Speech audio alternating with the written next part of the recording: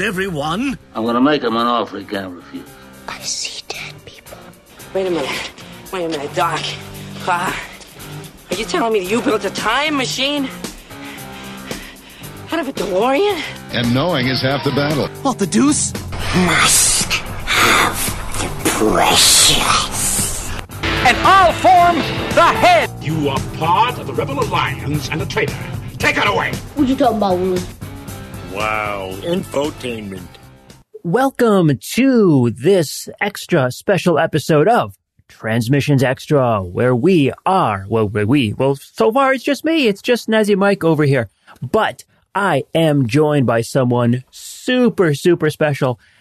For those of you who love Empire of Rust, you might recognize him as the voice of Leatherback, of Immigration Guard Number 1, and the upcoming Waveform. Or Lamplighter. Or Lamplighter. That too, yeah. That's Lamplighter. Lord Scourge. Hi, everyone. My name is Brandon Willett. I'm a friend of Snazzy Mike's and have had the distinct pleasure of being able to voice some of the NPCs and other characters on Empire of Rust. And super happy to be on the podcast to talk about Transformers stuff. Awesome. And it's great that you actually happened upon us today because Brandon, I just got a comment on the Empire of Rust channel over here on the Transmissions Discord, and they are talking about your voice performance and how good it is. So, oh really? Yeah. Was this for the new one with Lamplighter? Yep. Oh, nice. No, I'm sorry, not Lamplighter. This is episode 101 that just came out this week. Oh, nice. That's so nice. Which, pardon me, my dog is barking in the background. Which, now that you mention it, actually, I think is Lamplighter. So, yeah, all right, cool. Yeah, I think the newest one was Lamplighter, but that's awesome. Well, I'm glad people are enjoying that stuff. It's super fun. So, yeah, as Brandon mentioned, we are going to be talking about the Transformers RPG today. Not Empire of Rust, which admittedly is still the greatest Transformers RPG podcast out there. But we're going to be talking about the Renegade Games Transformers RPG that was released last year in 2022. So we thought that we'd get together and talk about some character creation stuff and how to build characters in this new system and just kind of give you a very basic overview of the system itself. Yeah, I think it's a great place to start when it comes to a new RPG. I think a lot of people get excited about character creation. I think when we are looking at RPGs, new or old, I think most of our first thought comes down to character creation because we have all these ideas for cool and fun characters, and they are the primary vessel for either players, but it's also an important thing for game masters to consider because how characters run changes how you run your adventures or missions, I think would be the term better used for Transformers. And Michael and I were able to get together and I ran a brief adventure based it was basically the adventure in the back of the core rulebook for the new Transformers RPG by Renegade Studios. Made some adjustments to it myself, as game masters are wont to do. But sat down and made the characters for the group and then handed them out to everybody so we could just play.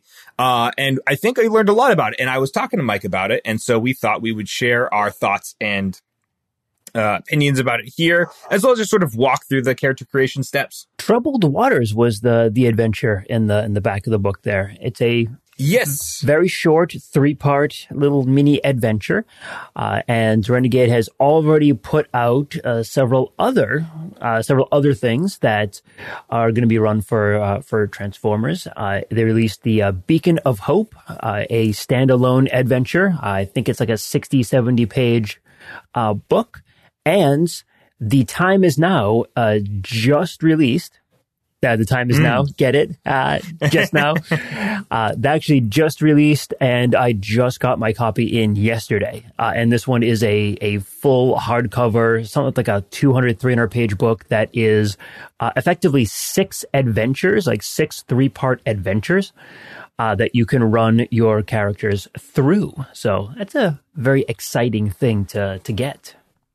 Yeah, and I don't remember which one it is, but I believe Renegade also released a bunch of pre-generated characters so that if you're maybe uncertain about making a character and you want to see how the system runs at first, you can play like a level 1 version of like Bumblebee and RC and maybe Wheeljack. I don't remember exactly who was in there, but they released some pre-generated characters for people to run with that first adventure that they released after the core rulebook.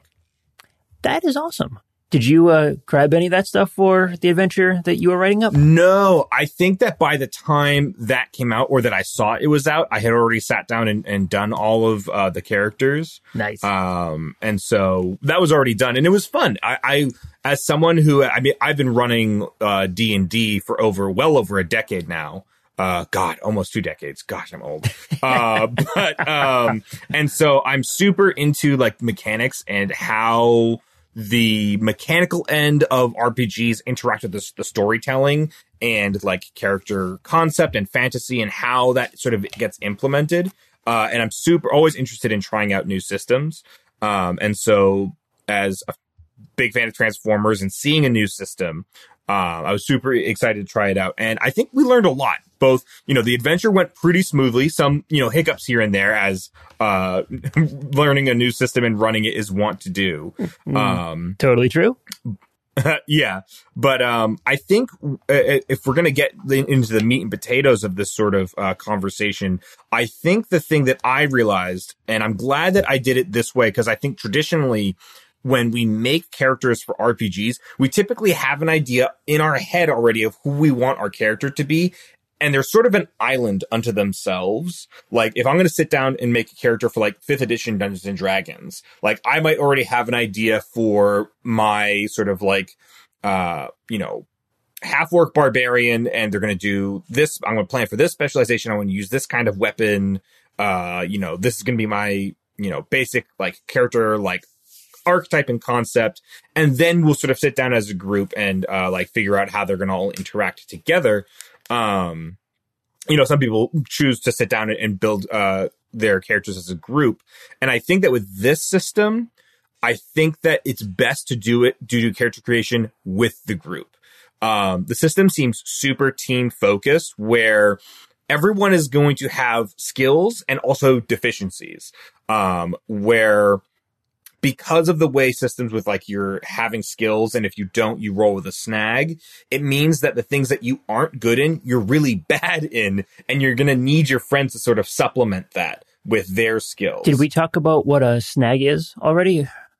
Oh, we didn't. So in this game, there are, instead of, for anyone who's familiar with other systems like 5th edition D&D, I will probably reference that the most often during this episode just because it seems to be the most, common, TTRPG experience for a lot of people these days, which makes sense. It's a huge game. So that will probably be like sort of like the common level conversation in terms of terminology I'll be comparing to. So instead of advantage or disadvantage, like in 5th edition D&D, the Renegade Transformers game uses edge and snag. And just like with advantage and disadvantage, if you roll with an edge, you roll 2d20s and you get to take the higher result. If you roll the snag, you roll 2d20s and take the lower result. And in this game, if you are, let's say, trying to sneak past some Decepticons and making an infiltration test, if you have no ranks in infiltration, which would sort of be like having a bonus, like a skill bonus in D&D, whereas in D&D, your base like stat, if it was like dexterity, applies to that bonus. That doesn't happen in Transformers. You take ranks as those skill abilities increase in various skills, and if you don't have it, by default you roll the snag. So it's very much a game that seems to focus on characters being specialists rather than generalists, and you can sort of spread out a little bit. I think there are some character builds that you could do that is trying to be a bit of a jack of all trades. But I would say my general thought process when I was looking at this is like the team needs to be able to work together and have strengths and weaknesses. And they should probably know what everyone's strengths and weaknesses are, because if too many people's skill ranks overlap, there will be huge gaps in like what the team can do as a group. That's sort of my observation. And something to add to that, when comparing Transformers to other D20 systems like Dungeons and Dragons or Pathfinder or Starfinder, there's in these classic systems, there's generally six major attributes, six major abilities that you're going to have. Whereas in Transformers, actually in everything that Renegade has built with the Essence 20 system, it has been stripped down to four key abilities that drive all of the skills and all of the things that you can do.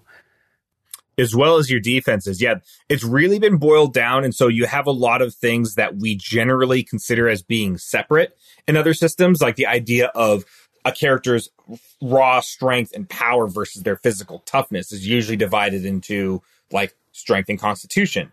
In this game, they're all just in your strength because there are skills like athletics and strength, as well as conditioning, which is basically how you increase your health. And it's sort of what represents your physical hardiness. Your toughness. Your toughness. Speed basically okay, so I guess we should probably talk about what these core abilities are, also called essences in this system. Instead of having like the 6 core ability scores that you would have in something like D&D, you have your 4 essences, or the 4 S's, strength, speed, smarts, and social.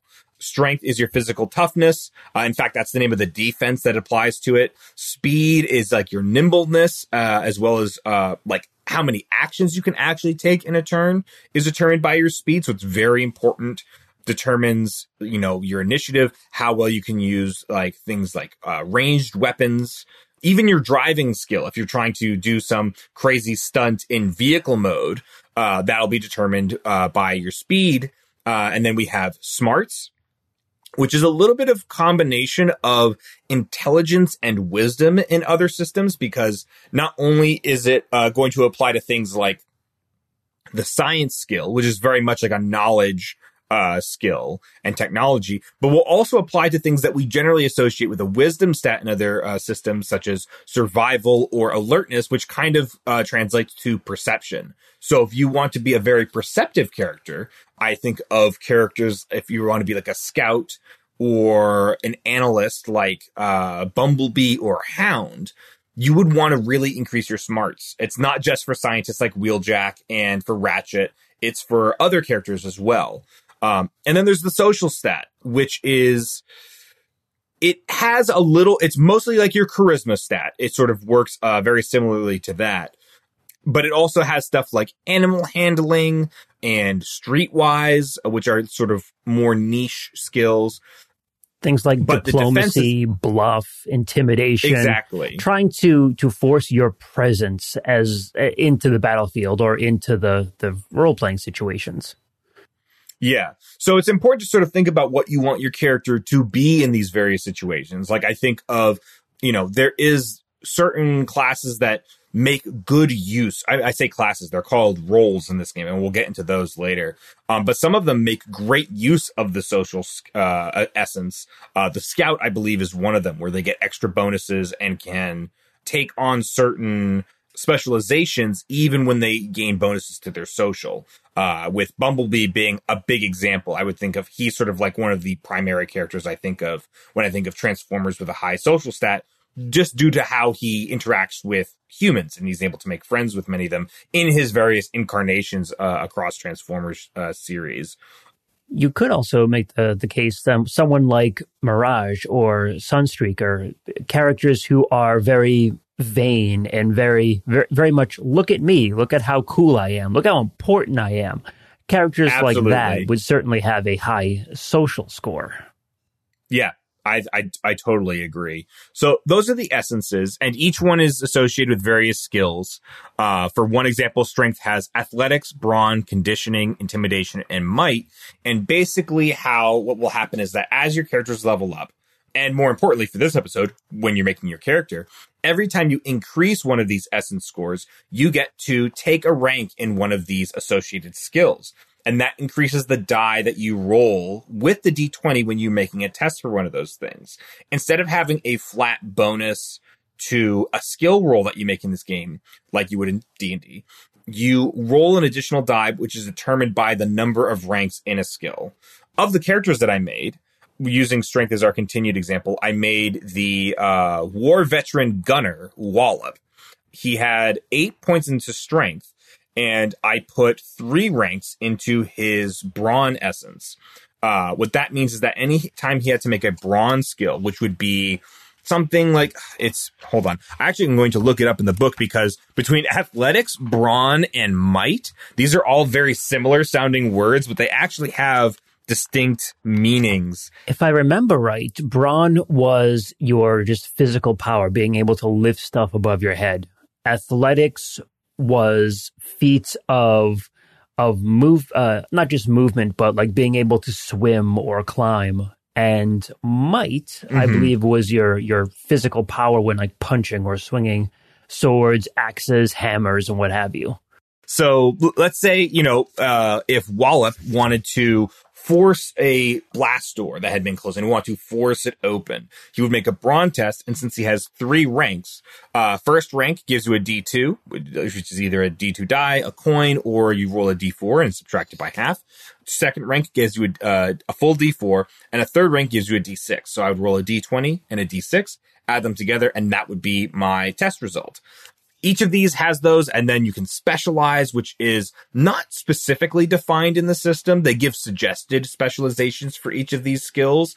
And basically what happens is if you can apply that specialization to a skill roll, you get to roll all the dice within that skill. So let's say I'm trying to think of one. It was pretty badass too, because I believe I was specialized in I forget what it was, but there was something I was specialized in, and I had like a D8 in that particular skill, and I ended up rolling a D2, a D4, a D6, and a D8. Yeah, which is pretty awesome. And you get to take the highest of all of those, which is super fun. And I think one of the main reasons why I think this system what the designers are going for is to become a specialist, because it's fun to roll this big pool of dice and pick out the highest numbers to get this high roll. So I think they want you to specialize in things, which means taking more ranks within a single skill and not spreading yourself out too thin. So that's a basic overview. I don't want us to get too much into the weeds for like the broader mechanics, because we are here to talk about character creation. But I figured we'd take some time to sort of define some of our terms. And if more things come up, we can define them as we go along. Any character that you've come across within Transformers lore has an equivalent, or has in a character, has a role, has an origin, and has an influence that you can use to help recreate or to kind of inform your own character. So if you saw something that's in any of the Transformers media that you thought was really, really neat and you really wanted to be able to do that, odds are you can do that, and you can have your character as part of that. Now, I will say that one thing that the system does kind of assume a little bit here is that you are playing Autobots, because the entire system is based on it is based on the cartoon, not specifically like the G1 cartoon, but it's based off of the kind of like adventure of the week kind of session, kind of ideal behind your gameplay. Yeah, it sort of does sort of take place. There's like some flavor text in there with like Bumblebee, with like there's like a section that talks about locations in the back of the core book. And Bumblebee will reference various events and adventures that happened in the G1 cartoon, which is really interesting to me. But it sort of, I think, is a suggestion that it's sort of like similar to the G1 cartoon insofar as it presents concept like the Autobots are based in the Ark. And that the Decepticons have an underwater base at the bottom of the ocean, and these sorts of various things.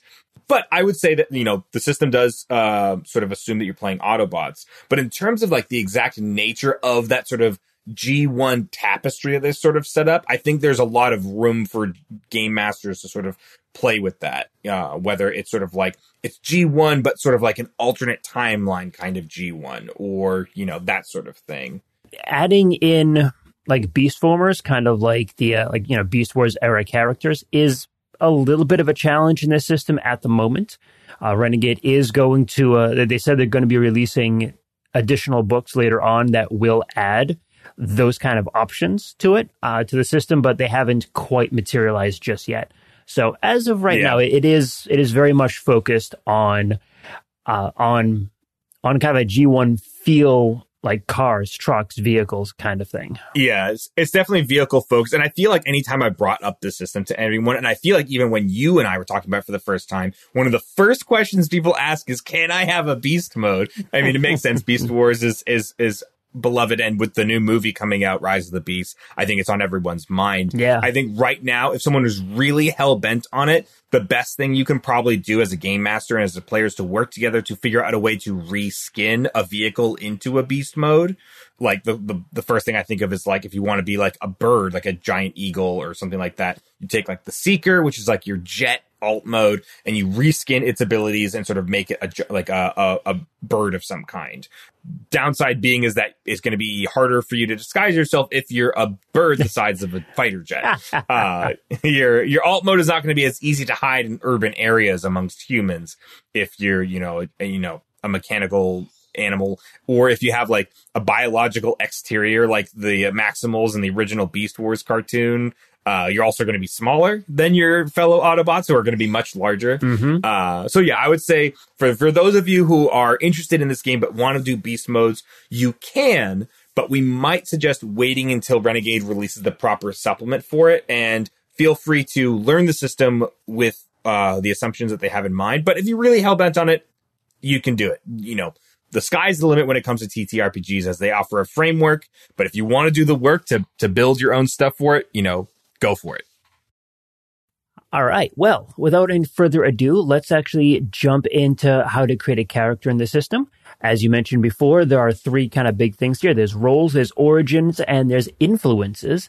So why don't you go ahead and start us off with some influences? What are they? Sure. Yeah. So a lot of these things sort of sound similar to other systems, but their terms might be different than you might initially assume. So when we're generally looking at character creation in other RPGs, there's generally some sort of way to choose like what your character was before they became an adventurer, a hero, or in this case, a heroic Autobot. Some systems call that backgrounds. Some might call them origins, but those are referred to something else in this game. In the Renegade system, those are called influences. These are basically, I like to think of them as what your character's role was or occupation was on Cybertron before the war. Or you can make it that like their position during the Great War is part of this. These provide small benefits. Things, they all provide a perk that you can pick from. One of them, if you want it to be a former senator from like Cybertron, perk would be you get to choose a deception or persuasion specialization. That could be something like bluff. And then whether or not you invested into that specialization, you gain an edge or advantage on skill tests when that specialization comes into play. So each of them have their own sort of perk like this. And then they have potential hangups and suggested characteristics. I see these as mostly flavor. I would say that if you're more of like a mechanics mind player, you can sort of look for things that can really optimize what you want to do. The one I think of off the top of my head is the drive or the racer influence, which is great for if you're any sort of vehicle, you can very easily give yourself quite a big bonus on tests to do anything driving related in your alt mode by investing into the racer influence. But I see these most as cool flavor things to think about, like how it adds to your character's personality. Michael, have you spent some time looking through these influences and sort of getting a feel for what they sort of offer players? Yeah, certainly. And one of the really big things that I like about this is that each influence has a table of what's called bonds. And these are not anything mechanical. Like these are, mechanical Transformers. Nice. These aren't any. I feel like it's going to happen a lot. I think so.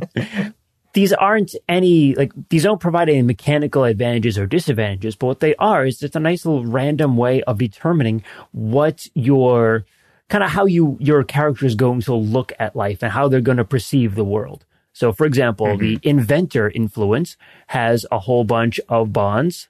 Like one of them is human biology fascinates me. Another one is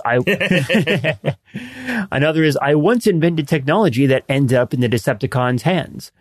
These are what a cool way, that's such a great seed for character motivations and personality. Exactly right. All of this stuff right here is just pure catnip for the games master to sprinkle in some adventure hooks and some story plots that specifically focus on your character and allows a very easy way to have your character shine.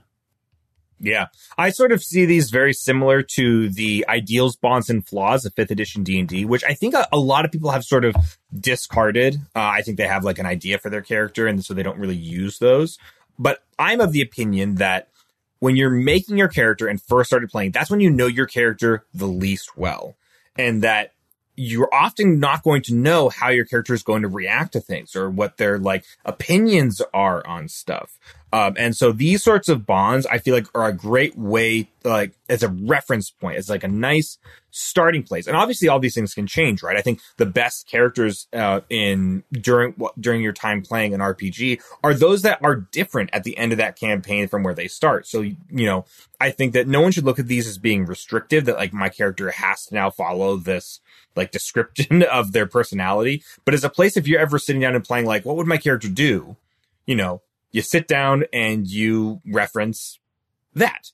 And it can be a great place to start from, be full of inspiration. Like Michael said, referencing some of these inventor bonds. There's so many cool ideas for what your character cares about or what they don't care about. Maybe they don't care about humans, and that could be a very interesting point of conflict.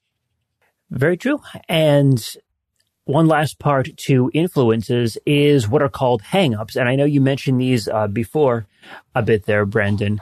These are effectively the reverse of perks. And a perk is just a little benefit that you get from whatever class feature or role feature that you have.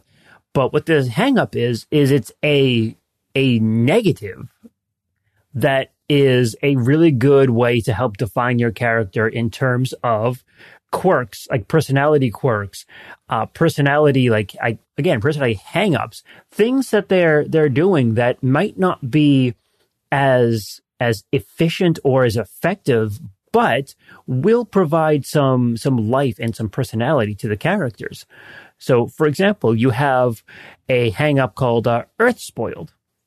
Earth Spoiled means that you really love all of Earth culture, and to the point where you might get distracted during battle if you see some really amazing or interesting piece of Earth art, of Earth culture. Think of Beachcomber or Hound. Right, exactly. I wasn't able to make it come into play too much on the character that you made for me, Brandon.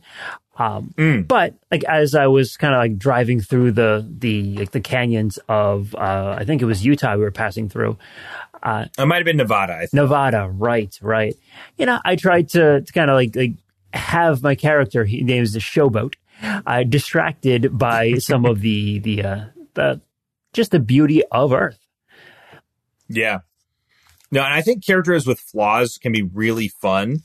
These do have a bit more of a mechanical implication than other systems where it's more for flavor.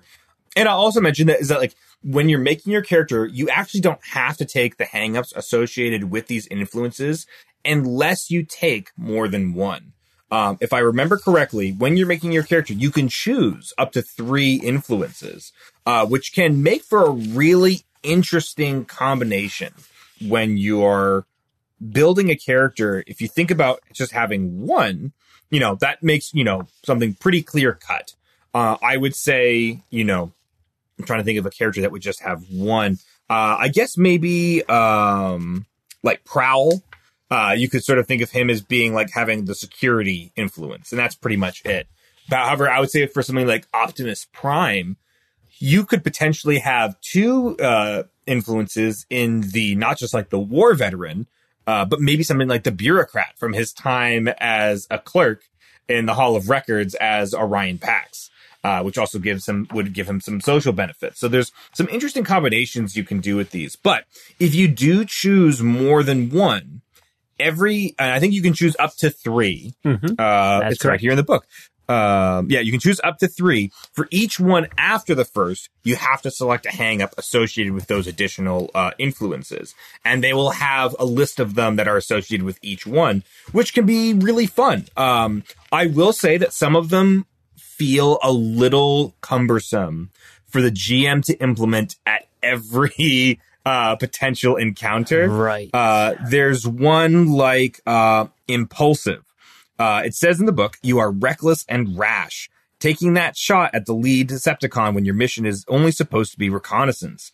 No matter the circumstances, you never gain the benefits of surprise. Additionally, you take 1 downshift, we'll talk about downshifts, on your first skill test after you roll initiative. Now, I understand sort of like the idea behind this, the idea that your character is so gung-ho to run into battle that they sort of like, as the group might be like sneaking up on some Decepticons, that your character just so is like, hey, Deceptic creeps, and like takes out their gun and like declares themselves before the battle begins.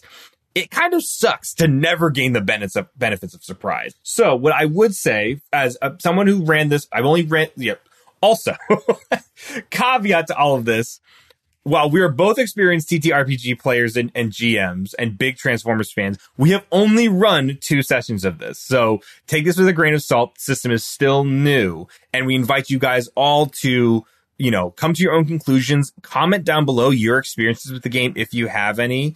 On whatever platform you listen to this on, if it has places for comments, we'd love to hear your opinions on some of these things. My opinion for some of these hangups for GMs is to use these hangups in more impactful situations.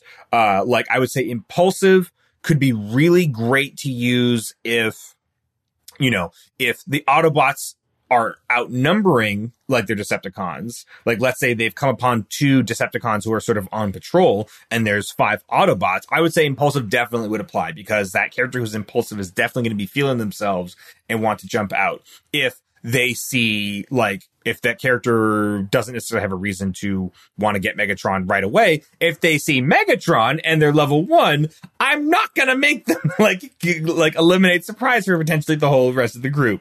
There are other ones that I think are similar to that, where you might want to opt to not implement a hang-up in all situations. But I think in situations where it can be done, it can be a really interesting way to sort of mechanically reinforce a character flaw. Absolutely. So yeah, influences, really, really good ways of getting your character's kind of story told, your character's like backstory into the campaign, and just really allows you to kind of get that story creation from your character into the overall story and kind of integrated into the story. Let's go ahead and move on to Origins. Now, Origins is kind of like you expect. It is the alt mode of your character. This is kind of equivalent to like races in other gaming systems, and it's effectively just kind of like the physicality of who you are. Of what your body is and what it can do. So just like other gaming systems, the Origins adds, unlike other gaming systems, the Origin adds quite a bit to Transformers because it's not just a couple of small flat bonuses. It does help to define what your character is actually going to be capable of and what they're going to be able to do. Yeah, things like movement speed and various other abilities. It's a very impactful choice. For example, like if you wanted to be a jet, you're likely going to choose the Seeker Origin, which is going to provide you with a fly speed to your alt mode and allows you to just kind of like zoom around the battlefield. Now, one thing that they did that was really, really good was Renegade didn't give you a list of vehicles that you could choose from. It allows you to just pick the Origin as a type of vehicle, kind of a flavor of vehicle. So again, like the Seeker is going to be a jet. The Champion is going to be a car or like a race car of some kind. You have other things like the Monolith, which are just like big old giant trucks. but it doesn't define what you have to look like. So if you want to be a Seeker is going to give you a fly speed. So you could be a jet. You could be a helicopter. You could be a prop plane. You could be a hang glider if you're into that. Yeah, I think they do a good job of sort of leaving it open. They give a bunch of examples as well in the description of these. But yeah, defining the nature of your alt mode in the system, I love how open it is. I think that generally most people will sort of like fall into sort of similar things, but I think that the fact that it's so open is really great. I think of things like the Lookout origin, which, you know, you could be a small car, or you could be something that doesn't move. Like, I think that if you were to categorize a character like Soundwave, his alt mode would be Lookout, which can either be like a small vehicle or a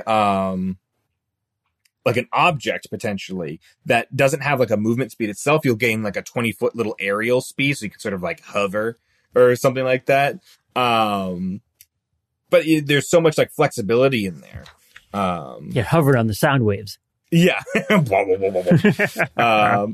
But yeah, and so like what's great is that they have some examples in here to briefly just sort of going over the various origins. We have the Champion, which are sort of like fast cars is generally. It's like other than the Seeker, which is like your flying jet, it has the fastest mobility, and it gives examples of like Blur, Jazz, and Sunstreaker as Autobots with a chassis that we would categorize as Sunstreaker. There's the Cutter, which is like your aquatic vehicles. Boats. Think of characters like Broadside, Sea Watch, Sea Spray, Depth Charge. That's a more niche one. And I think that you definitely want to like work with your GM to make sure that there will be plenty of opportunities to go into water. Right. Our adventure took place in Nevada, not famously known for its water, but there was a dam with like a reservoir, so there was some water to move through. The Lookout, like we mentioned, is like a smaller vehicle. Whether you want to be like a motorcycle or a small, like if I would say like Bumblebee as a Volkswagen Bug would count as a Lookout. I sort of see it as your catch-all for more generic or like standard vehicles that don't fall into any of the other categories. I think Lookout is a good qualifier for that. Good way of putting it. Yeah. Yeah. Like if you just want to be like Impreza, there's like, or like some, you know, if you just want to be a Kia Rio, I don't know, like some like nondescript car like that, then those are vehicles that I think the Lookout could potentially be really good for. Where everything else, like the Champion is generally a fast car, and it doesn't necessarily have to be like a flashy car. So you could use that as well. Let's see. After that, we've got the Monolith, like Michael mentioned.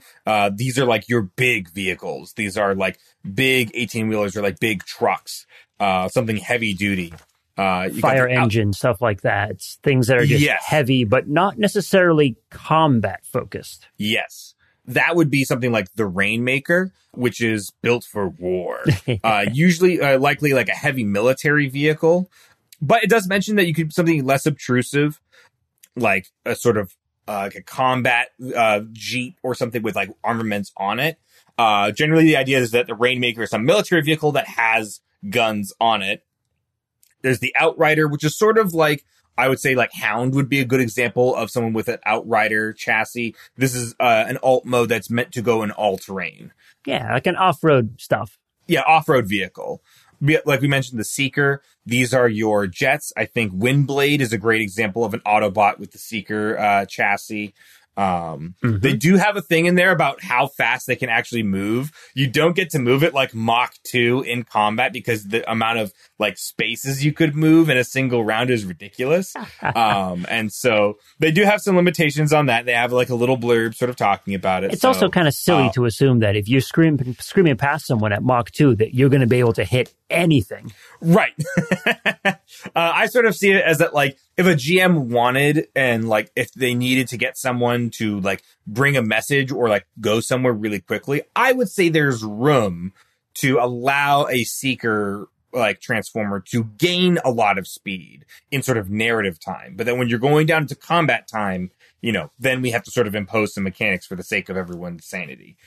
And then the last one is support. This one is pretty flexible, where you could be a construction vehicle or an ambulance or like a fire truck. There's some like overlap with it and the monolith, I think, in terms of like some of the vehicles that qualify. It was kind of interesting when you mentioned that the Lookout you felt was a good kind of catch-all. I kind of feel like this is the catch-all kind of interesting origin. So this one, I guess I would disagree with you on that, because this one, in terms of the way it's described, I can just read the little blurb here real quick. Like the structures you're named after, supports prop others up. Though you don't tend to participate in fighting actively, you brave the thick of battle in the name of helping your allies. That said, like any Cybertronian since the war broke out, you typically carry a weapon at all times and know how to use it. You're likely to choose alt modes that let you assist humans in emergencies between missions, like ambulances, rescue helicopters, fire trucks, and bulldozers. So that's why I sort of see them as those, whereas the Lookout can maybe be like a smaller vehicle. See, when I think of it, though, I think of like the Lookout as like, the motorcycles, the little tiny unobtrusive cars, or like the, very, very spy. Yeah, for sure. Spy focused kind of thing. Whereas support feels like, all right, it's like almost anything else, because, you're lumping in rescue helicopters and bulldozers kind of in the same thing. So yeah. It's kind of got that Hufflepuff feel to it. I think that works for sure. And each of these, we're not going to get into super high detail, but each of these provide various benefits that I think do a good job of sort of fleshing out what you might want an Origin to do. My gut reaction when I saw them was that, gosh, I wish these things did more like in combat, to like allow me to use them in certain ways. And it's not that you can't use them in combat. I think with like, once you have like weapons that you have like maybe like sticking out of a vehicle, you have a lot of flexibility in that way. But I think upon rewatching some of the cartoons recently, the thing that I noticed with this thought in mind is that the Autobots are using their alternate modes mostly to get from point A to point B, and if they need like a burst of speed. But in combat, at least in terms of cartoons and that sort of thing, once a fight breaks out, they're mostly in bot mode, getting to cover, shooting at their enemies, trying to gain their objectives. But they're not like transforming as quickly from moment to moment once combat begins. Clearly, you have listened to Empire of Rust then. Well, I'm catching through. It's quite a backlog, and it's all a lot of like really fun stuff. But I would say that like I think some people might see these Origins and be like, "That's all that they do." They grant me like a fly speed and like one, some essence score bonuses and like some other like flyby or like ramming attack. Like they don't provide anything else. And I will say that you can add something if you want, but I think something that we found was that in combat, you are likely to find situations where they're very useful that don't necessarily equate to some sort of like active combat ability, like special attacks.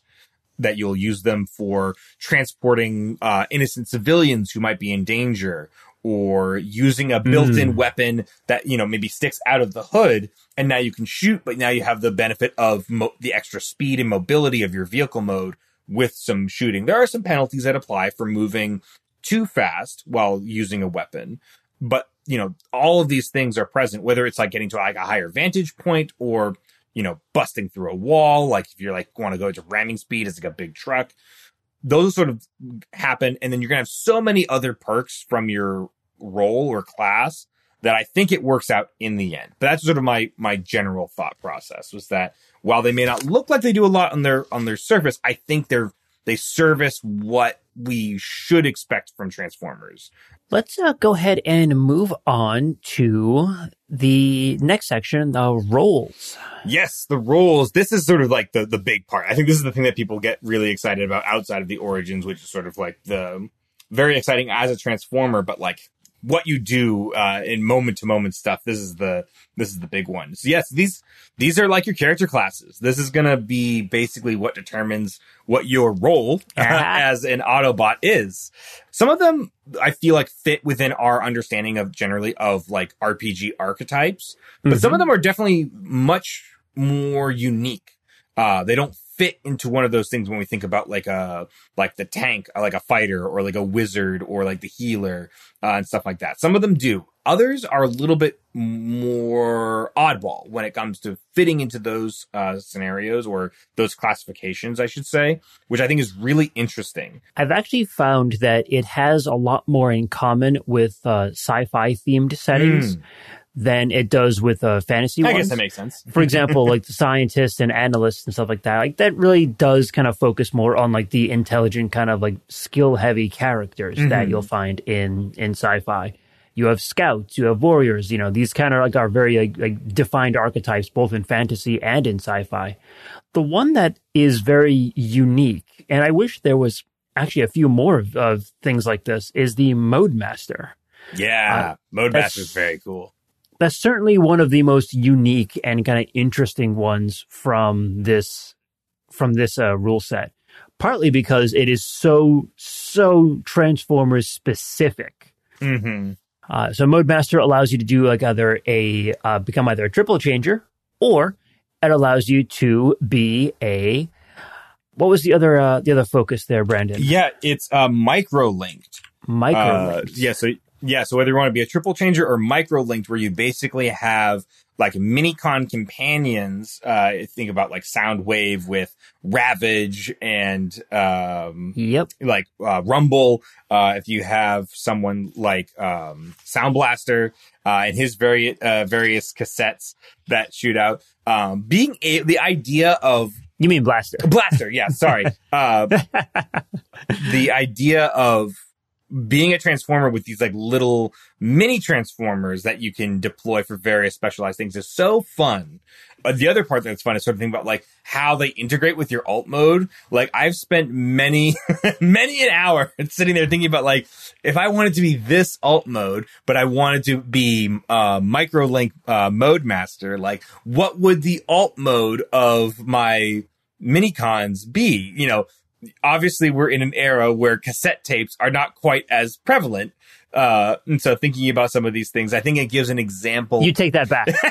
I think it gives an example, like if you wanted to be like a food truck and you're like one of your like micro guys could be like a deep fryer. That was sort of like you could have inside the food truck, which is a weird one, but it could totally work. That's amazing. But it also mentions that they could be something like they could transform into basically like maybe like some shoulder plates or like a helmet or like a breastplate sort of thing. I think of Soundwave in Transformers Prime.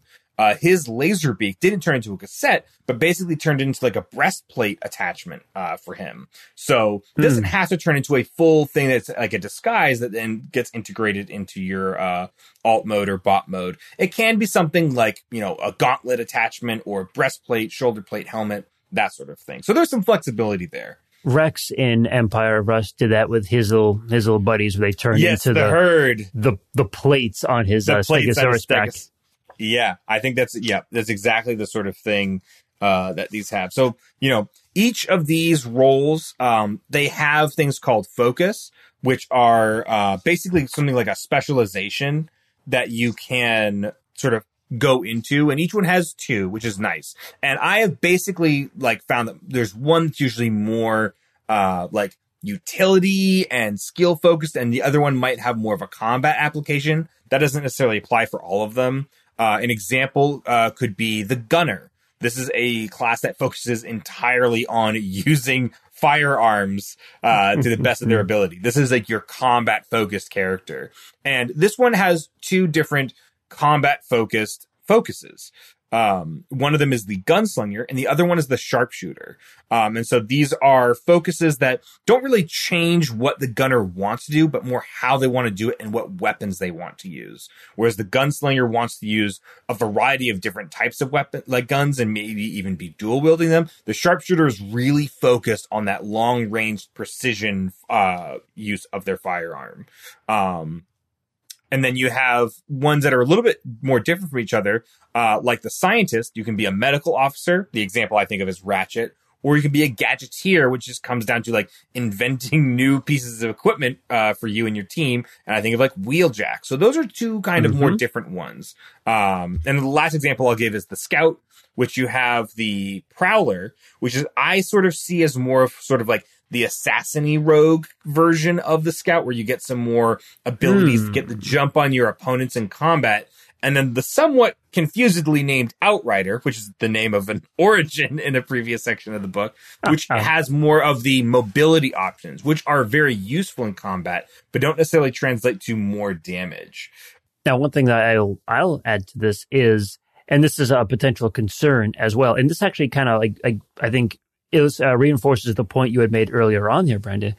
Whereas you really should be talking with everyone you're playing with and have a very different and very unique focus for each person. The reason for that is because your roles here are fairly static. There's not a ton of choice options throughout the entire throughout your level progression. So anyone who picks Warrior, for example, is going to get a lot of the same benefits as someone else who picks Warrior. So while you do have the two focus options, you can split off a little bit. You are still going to overlap quite a bit if two people pick the same role. Whereas unlike other game systems where there's a lot of different like options you have between each level, that's a bit stripped down, a bit limited in this system. So picking different roles for each player is definitely a good idea. Just because you're going to effectively find that you're duplicating a lot of abilities and kind of stepping on each other's toes a little bit as you go through your session. Yeah, I would say that for those looking into this system, I think a great deal of the customization for your character comes during the character creation.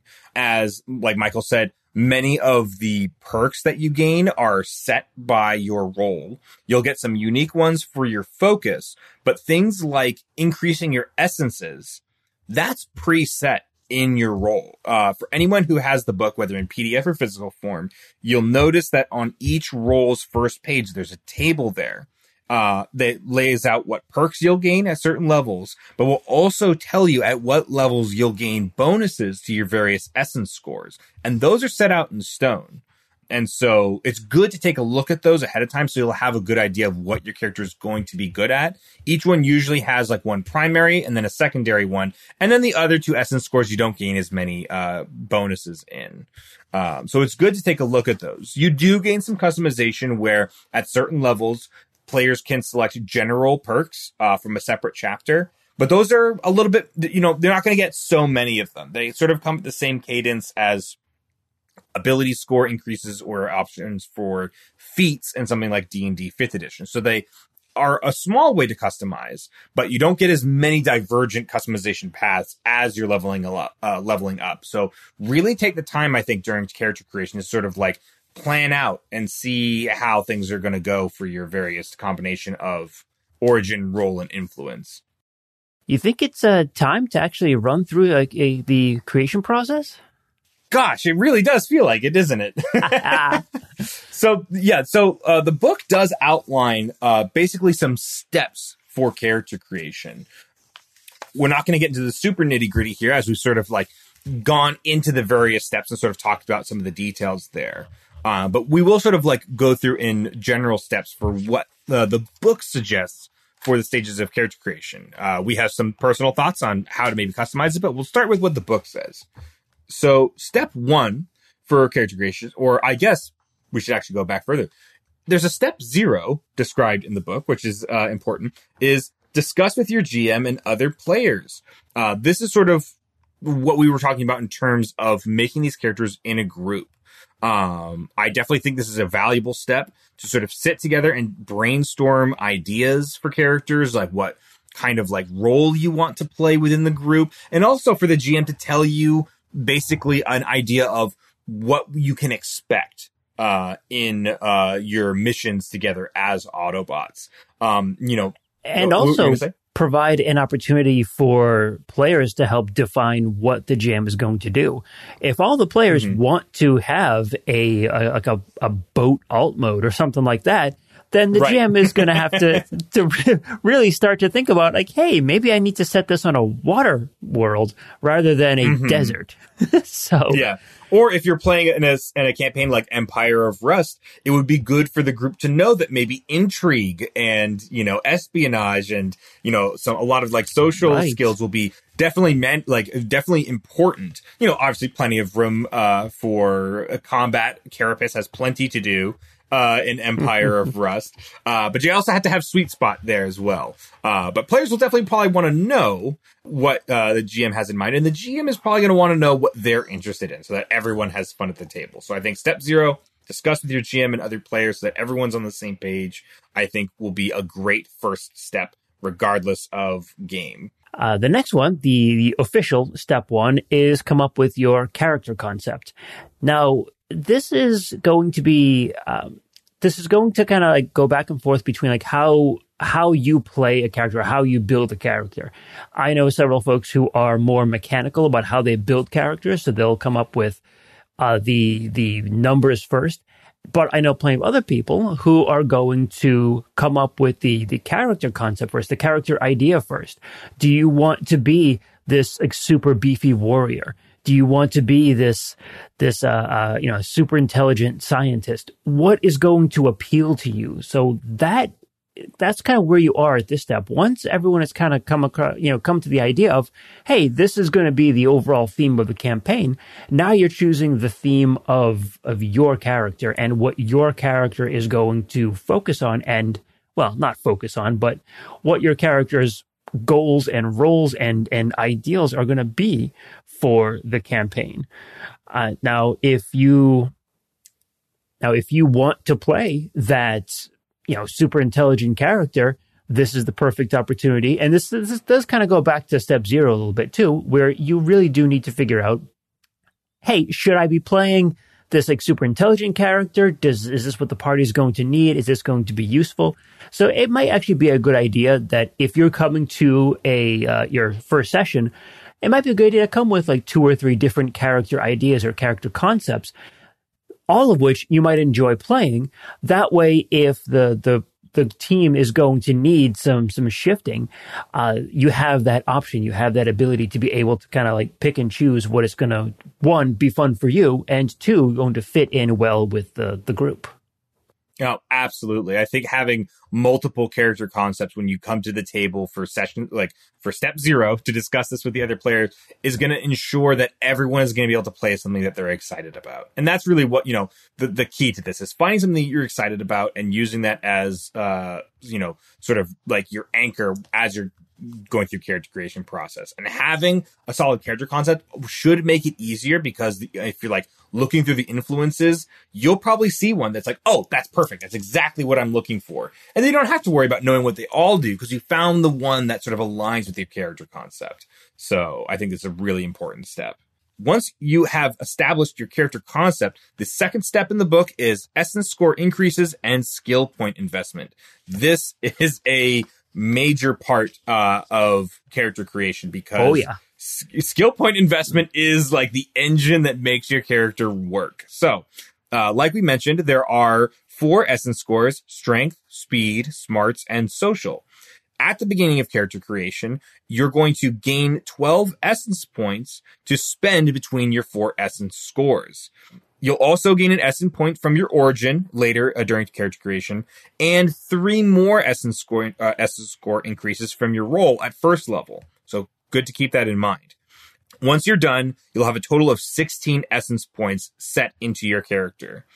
There are 2 things that you need to keep in mind when putting in these essence scores. You need 1 point in each essence score. You can't have like a 0. I can't have a 0? Any of them because what if I want to have a 0 social? 0 social. You just like, like you can't communicate. You don't speak. I just walk into a room and just fart. Yeah, that's the extent of your socialization. The other thing to keep in mind is that you can't increase an essence score above 15, and that includes the additional bonuses from origins and your role. I will say you don't have to worry about it because mathematically you can't get your score above a 15 with these because 1 has to be in each of them. So you can't get up there. And also, as you level up, these are going to increase. And looking through the enemies in the back of the book, there's only one character that I found in the back of the book that has an essence score above 15, and that's Megatron. And he's allowed to do that because he's the greatest gladiator in as you do.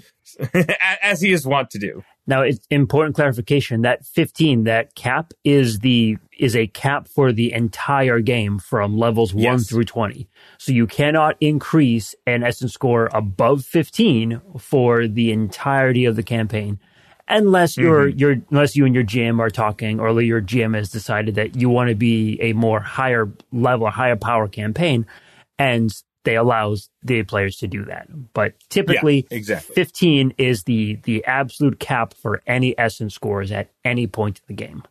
Yeah, sort of think of it as like getting a stat to like 20 in 5th edition D&D. Like that is sort of like the built-in mortal limit. And obviously in D&D, there are magical ways to increase your stats above that. But 15 is the max for your standard Autobot hero in this game. But if you have an essence score at 15, you are very good at that. Like that's very high. But you will likely not end up starting there. At the characters that I made, I think for those who are really specializing in their various skills, I believe the highest single essence score that I had was 8.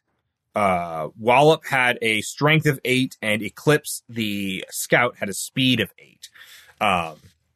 And they were very good at the skills within those things. But that sort of gives you, I think, a good idea of where to start. Like, you know, like if I really want to be really good at this one thing, what should my essence score be? I would say somewhere between 6 and 8 would be a good starting essence score for whatever your primary thing is. If you want to be a warrior, sure thing, and use an Energon axe like Optimus Prime, you're probably going to want a high strength essence at level 1. And I would say starting somewhere between 6 and 8 would be a really good starting point, based on your preference. Really good values to have there. Excellent.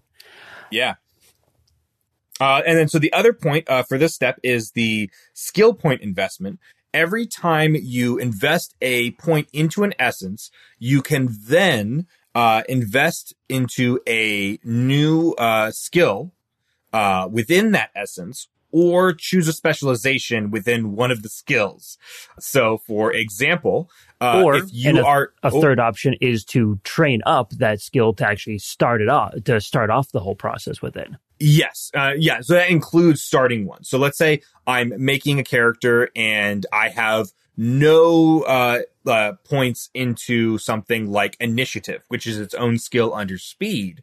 If I don't end up investing anything into initiative, I'll be rolling a snag every time I roll initiative. So let's say you don't want to do that. So let's say I was making Eclipse, the motorcycle alt mode scout ninja character.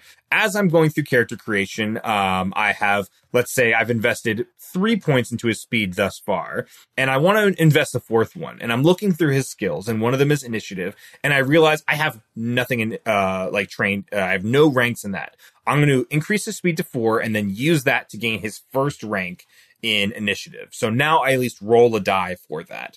And you're going to do that every time you increase an essence. You're going to either choose a skill to get a rank in, or increase that rank, or gain a specialization, which, like we mentioned before, allows you to roll up to all of the dice you have within its associated skill. Now, a little bit of clarification with that. The essence score increases that you get from your origin and your roll, you do get skill increases with those, but they are oftentimes limited to the types of skills you can choose. So while speed has, infiltration, driving, initiative, and acrobatics, I believe, if I recall correctly. Mm-hmm. Some rolls, even though it gives you an increase to your speed essence, doesn't necessarily allow you to take a bonus or a skill in initiative. Just say it might only give you the option to give it to like infiltration. And that's because like the role or the origin is specifically slated to go in a particular way. Yeah. This does not apply to the ones that the essence score increases that you get at character creation, like the 12 points that you have to spend, nor does it apply to the extra essences that you get after level 1. The ones you get at level 1 are generally limited to what you can get, and the increases that you get from your focus are also limited as to what you're going to get. But the bonus ones that you're going to get as you go from levels 2 through 10, not linked to focus, of course, are available to whichever skills that you want from that particular essence. It's a really like nitty gritty kind of like finicky rule, but it is something that you need to keep in mind as you're building the character. Yeah, and I know for those listening and watching this, we are sort of using a lot of terms, and if you're not following along in the book, it can be sort of tricky. I will say that of the steps, I think this is probably the trickiest one. Yes. Just because it requires a bit of forethought, where you have to sort of be thinking about where you want to invest these. I think that's something I found when I was making characters, that I was super worried that I wasn't going to have enough ranks in various types of skills. Things like alertness for things like looking around and perceiving things. Things like infiltration to be able to stealth, or targeting to be able to use my blaster. And like then all the other things. I was really worried about that, which I think is why it's good to do this with the group, so that everyone can sort of be aware. It's like, hey, I have a really high alertness. I can sort of be sort of like, you know, the one who sees danger. Then you sort of be like, okay, well, maybe just one rank in that is fine, or maybe none, so that you can feel like you invest your skills and get those up to where you want to be. And it's also possible that you do this and you sort of look at it and be like, no, I need to reinvest some of these and sort of shuffle some things around. Don't feel like that once you like fill in that bubble or write it on your character sheet that it's done forever. Yeah, so that is step 2, essence score increases and skill point investment. Definitely one of the more complex ones. Before we go on, though, I think there's one more thing that we need to add. There's 4 skills in the game that are a bit more important than others, I think. Might, targeting, initiative, and conditioning. Mm-hmm. Might and targeting are your physical and your melee physical and your ranged attacks. So might is when you're trying to hit something, and targeting is when you're trying to shoot at something. Since all of your skills are based off of the essence score increases you have, these right here, like these, there's no separate attack roll kind of thing. There's no separate attack stat that you can choose. It's all part of it all comes from your essences. Yeah. And there are some exceptions, like finesse can be useful for like bow-like weapons, or something like if you wanted to use there are certain weapons like light blades, which I believe can be categorized under finesse, which you use that bonus for. The scientists could potentially use their technology test for using some of their weapons if it meets certain requirements. So there are exceptions, but I would say Mike is 100% correct, where that, you know, based on the kinds of weapons you want to use, you should really focus in on might and targeting. Initiative, obviously, for that. And then conditioning is how you're going to increase your health. It does not go up unless you're investing into conditioning. Absolutely. All right. So moving on to step 3. This is probably going to be the easiest one out of all the character creation. Picking your influence. And I say the easiest because, again, your influence generally doesn't have that much of a mechanical impact on your character. Mechanical again? You did it again. So your influence, again, is you get a somewhat small to medium impact perk at level 1. And then you also get to choose either hang-ups if you are picking more than one, and you can pick some bonds to kind of give yourself some more story, some more backstory to your character. But influences are probably the easiest ones that we can go through. Yeah, you'll gain that one perk unless you take multiple influences, in which case you'll gain a couple. But there'll also be some hang-ups with those extra ones. But other than that, it's a pretty straightforward step. And if you have a good character concept, shouldn't be too hard to pick out some.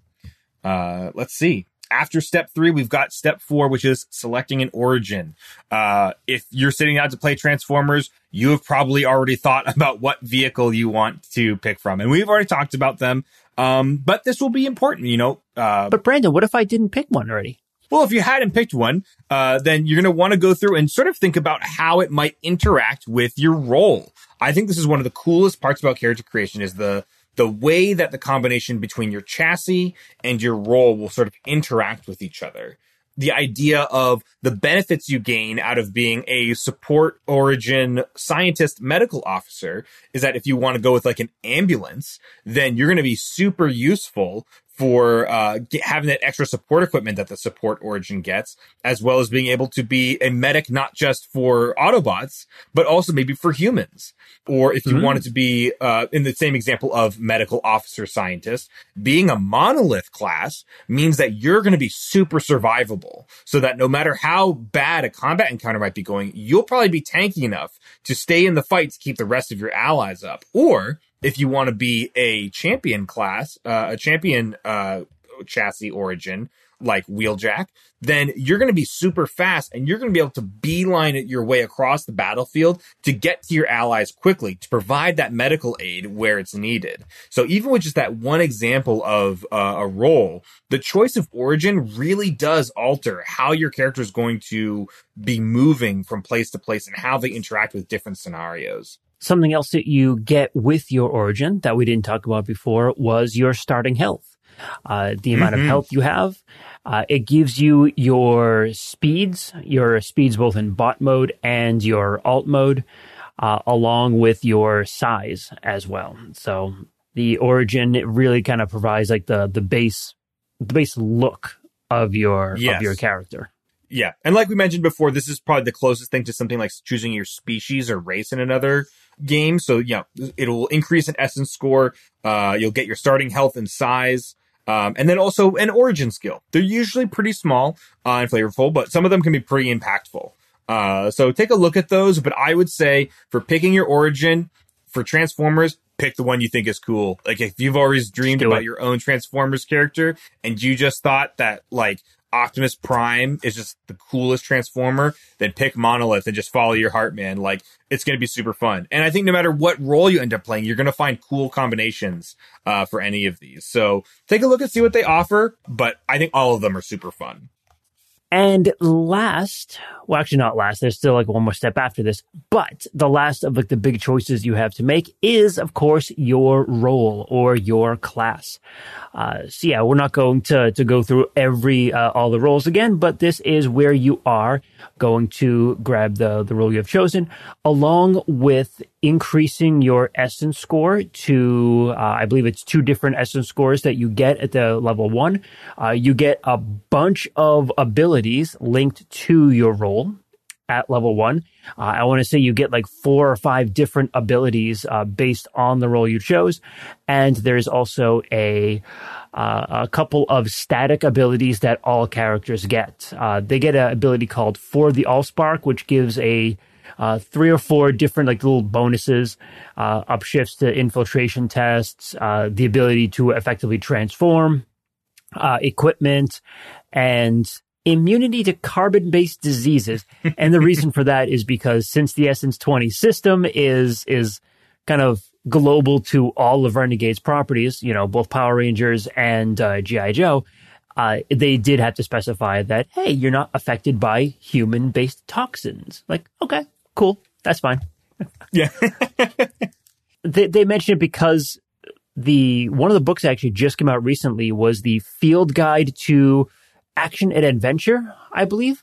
And it's the big crossover book from Renegade. So they provide a lot of rules to have Transformers characters in the G.I. Joe missions and Power Rangers characters in like Transformers. And there's a lot of like overlap and interplay now. So the kind of missions you could do with that is so wild to me. Like the idea that we live in a gaming era where we can do that and there's like official support for it. It's super exciting. Yep. But yeah, so you get a whole bunch at the beginning for when you choose your role. You're just going to go through and get those. Something else to mention is that you're going to get training. This comes in with your essence scores, where it will also tell you okay, this is the essence bonuses you gain, and then these are the skills that you can choose to increase with that bonus, as well as equipment training. Each role will sort of specify what weapons and armor sort of gear that your character is trained in, which is helpful for gear acquisition before a mission. We're not going to get into it. That's a whole different kettle of fish. But just so you're aware, this is where that sort of information, which is basically like weapon proficiencies in other games, that's going to be defined by your role. And then something else I figured we'd mention very briefly is that during your selection of your role, you're finalizing your skills at this point, where you're getting your final bonuses to your essences and your final bonuses to skills. And then this is where you're going to determine your defenses.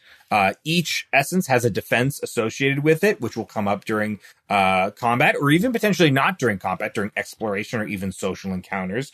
And these are going to be 10 plus your essence score, plus any additional bonus from perks and any additional bonuses from various armor you might be wearing. The defenses are toughness, which is associated with your strength, evasion, which is associated with your speed, willpower, which is associated with your smarts, and cleverness, which is associated with your social essence. Pretty simple addition. 10 plus essence plus perks plus any armor you got. Yeah. But it's important to note that you do have those 4 separate defenses, and they will come up. I will say, overall, most often, evasion will be the defense that you end up using during most scenarios. Toughness, probably second after that. Willpower, third. Cleverness is probably going to come up the least often. So in combat, those who have invested heavily into smarts and social, their defenses may not be as high. So they may have to be more careful about their positioning. But those defenses, when they do come up, I think will be super impactful. Willpower, I think, is often used for, like, in the book describes for, like, sonic attacks. And cleverness is kind of can be used as a defense during, like, a social encounter, where if you're dealing with someone and they, like, make a jab at you in, like, front of someone, and you might, like, take a hit to your social status, it wouldn't necessarily be a contested, like, roll as much as they're rolling against your cleverness defense. And if they can't beat it, it sort of means that you're able to get back at them and sort of, like, you know, exchange another sort of verbal barb with them, so to speak. Love it. Yeah, some really cool potential for mechanical interaction there. The next step described by the book is step 6, which is describe your character. This one, I feel, sort of like comes naturally as you're sort of like making a character. You think about what they look like. So, you know, this is the time to sort of think about between the combination of your origin, your influence, your role. What does your Autobot look like? And, you know, feel free to use the essence system with the scores to sort of think about what your character looks like. If they're strong, then they might be like very like big and, you know, bulky and, you know, rugged looking. Or if they have a low strength, maybe they're like skinny and maybe a little bit more delicate and fragile. You know, if they have like, you know, a low social skill, maybe they're sort of like dull or anxious or shy or something like that. And that's something that you can work with. Versus someone with a high social skill who may be very elegant, very friendly, very, you know, diplomatic in all the way that they speak. You know, there are a lot of different things that you can do with that. And thinking about your gear, we're not going to get too much of it into it in this episode, but, you know, your Autobot has certain external and internal hard points for holding onto their gear. And if you have any of them that are on your internal hard points, it means that you basically have this piece of equipment integrated into your body. The example I always think of is, I believe it's Prowl's sort of like little gun things on his shoulders, in his bot mode, which I think maybe shoot like a foam or something, if I remember correctly. It's weird. Depends on the episode you're watching. Yeah, it depends on the series. And stuff like that. So, you know, it's a good place to sort of think about, you know, where the various parts of your alt mode appear on your bot mode. You know, there's a lot of, like, Hot Rod has, like, the exhaust pipes for his vehicle mode sort of on his arms, if I remember correctly. That's right. And I think he can even use them as blasters. So, like, that sort of kind of stuff, that's definitely where that comes in on this step. And the last step, again, another flavor one, is form a team. And this is kind of figuring out how all of your characters are going to be interacting with each of the other characters. How do you know the other players? Or I should say, how does your character know the other players' characters? Are there any rivalries? Are there any friendships? Did, you know, one of your teammates kind of save your life before the start of the adventures? you kind of figure out how you're going to be reacting to the other players' characters to help inform and just to get a better gaming session. Yeah. This one, I think, sort of pairs well with like the step 0, where it's like work together to sort of figure out like how best these characters are going to mesh, not just mechanically, but flavor wise as well. Yep. And kind of one last thing is, even though when you start off your character, it's generally going to be at level 1. Brendan, when you started us off, I believe you started us at level 5, if I recall correctly. Not level 5, but I did put you guys to level 2. 2. Okay, 2 is not even close to 5. Yeah. Yeah, I bumped you guys to level 2 just so that you guys could each gain a new perk from your focus, so that each of you guys would feel like you had unique abilities that you guys could use. But yeah, so if you're starting at a higher level, there is a little blurb in here that talks about like, it's basically you just level up your character to that appropriate level. Just go through the role listing and take a look at what you get each level, and that's what you get. So simple enough to do. There's no other things that you are going to be adding over the course of like leveling up aside from what your role provides. So in that respect, the system is very clean in that way. Unlike things like D&D or Pathfinder, where in addition to all the stuff you get from your class, you also get feats every couple of levels. You'll get ability score increases every couple of levels. And it's just a little bit opaque as to when that's going to be coming up. With this system, everything that you get for each level is clearly spelled out in the role chart, so you know exactly what you're getting. Yeah. With the one exception of general perks, which you get just a small handful of as you're going through, and then you can pick from a chapter with these general perks in there, which can be a nice way to make your character a little bit more distinct, but they are a small part of character progression. But even then, that's listed right up on the role chart. Yeah, for each level. It'll tell you when you can pick a general perk, so you'll know when it's coming. All right, well, that was a lot of stuff there. Brandon, let me just get your kind of final thoughts as to the system here. We don't need to get into too much detail, but just kind of give me your overall feelings for it before we wrap this up. Yeah, I think I like this system a lot. There's a lot of room for using, there are various mechanics that allow players to sort of invent little bonuses for themselves, like using narrative storytelling mechanics. I think that character creation in this is super dense, but once you sort of get your head around it, you can really curate a unique Autobot to go on these adventures and missions for. So I think there's a lot of fun there. I would say that like after making like 4 characters for this system, I might suggest for someone, if they're making a character and they're maybe more mechanics minded, to maybe pick their origin and roll first, get those initial essence bonuses that are going to be set in stone first, so they can sort of see where they're starting, and then apply the other 12 so you can have like a more fine-tuned idea. I found before I was investing a lot into ones that I thought I was going to need, and then I was getting extra from the ones that I, was going to get from my origin and from my role. And so then I felt like, I haven't invested enough in these other things now. And now this has plenty. And now I feel like I'm deficient in some of these roles. So, I think that would be as a tip for anyone creating a character who really wants to have a fine-tuned character with the stuff that they want to do without investing too heavily into one area. Maybe do it origin, role, and then the essence point, assigning those other 12 essence points.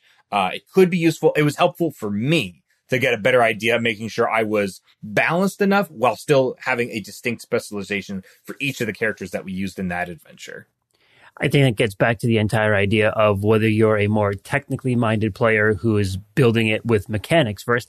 Mechanics, again, 4th time. You're incorrigible. And between them and people who are definitive role players and definitive character players first, whereas they're going to pick how the character is going to, they'll pick the numbers based on how the character forms in their head, versus the technical people who are going to build the numbers out first and then fit the role to that. I know I definitely fall into the latter category on that. Yeah. but yeah, it's And I'll echo what you said. The character creation can be dense, and it will kind of take you a little while to get through it, and to make certain that you're getting all of your skill points, your skill upgrades in the right spot, in the right order, because I think that's the toughest part of it. But it's a very unique system, and I do like how all of the skills are based off of those attributes that you have, and there aren't any dead attributes, which is something that does come up sometimes in D20 systems like 5th edition and Pathfinder, where you're going to have a dump stat because you have no need for it, and it doesn't feed into any of the skills that you want to use. Whereas on this, it is complete. Since it's stripped down so much, each essence is very clear and very defined and very useful. You're going to be rolling on them all the time. Yeah, I definitely think it's one where, since it is more like, packed in, each essence is going to have a skill that you will probably want some level of investment in, at least one.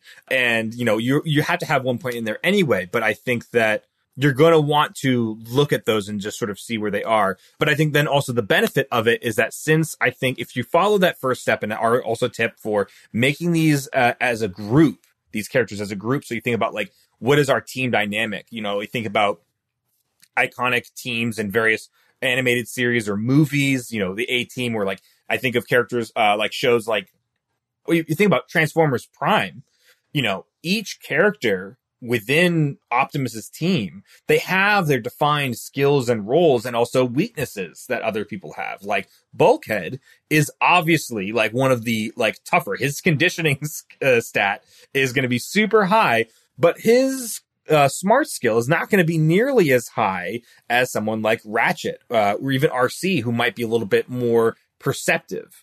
And even that, right? Like the allocation of your skill ranks within an attribute is going to make your character stand apart. Whereas Ratchet is going to have a high smarts, but maybe have his set into stuff like technology and science. Someone like RC might have it more in alertness. Same with like Bumblebee. And so, but makes like this nice holistic thing where, in a system like this, I think players will find is that you're going to rely on your fellow players a lot more. Because you can't do everything. Whereas in like D&D, unless you have a lot of really low ability scores, you're probably going to be rolling with some sort of bonus on any given check, right? Like, you might have 1 or 2 stats where you have like a -1 or a -2 maybe. But like, it's the D20 and then plus whatever your base score is, even if you don't have an investment in a skill, right? Like in D&D, if I'm not like, unless the Dungeon Master says that I can't roll for it because it requires a certain like skill proficiency. Like, if I want to try to climb a mountain, even if I don't have athletics, I can just roll a D20 and add my strength. In this system, by imposing a snag, if you don't have a rank in a skill, means that you are going to be less inclined to try something if you're not trained in it, which means you're going to rely on your teammates. So I think there's a big focus on teamwork in this system, which I think is really fun. And I think it's cool that it mechanically sort of pushes players in that direction. So it's a good thing to keep in mind. Excellent. We are going to do probably 1 or 2 more of these videos at some point in the future, talking about equipment, because that is its own beast. Yeah, it's a whole other thing. And probably talking about things like energon points, story points, and kind of just like the flow of combat within a scene. So I think we'll end up doing that at some point in the near future. Yeah, I will say one other tip for people making their characters: the character sheet, that like the free downloadable PDF, does not have enough room for all of your character perks. Have an extra sheet of paper or like an extra document to put those in. Just a little extra thing that I found is that little box. Not big enough.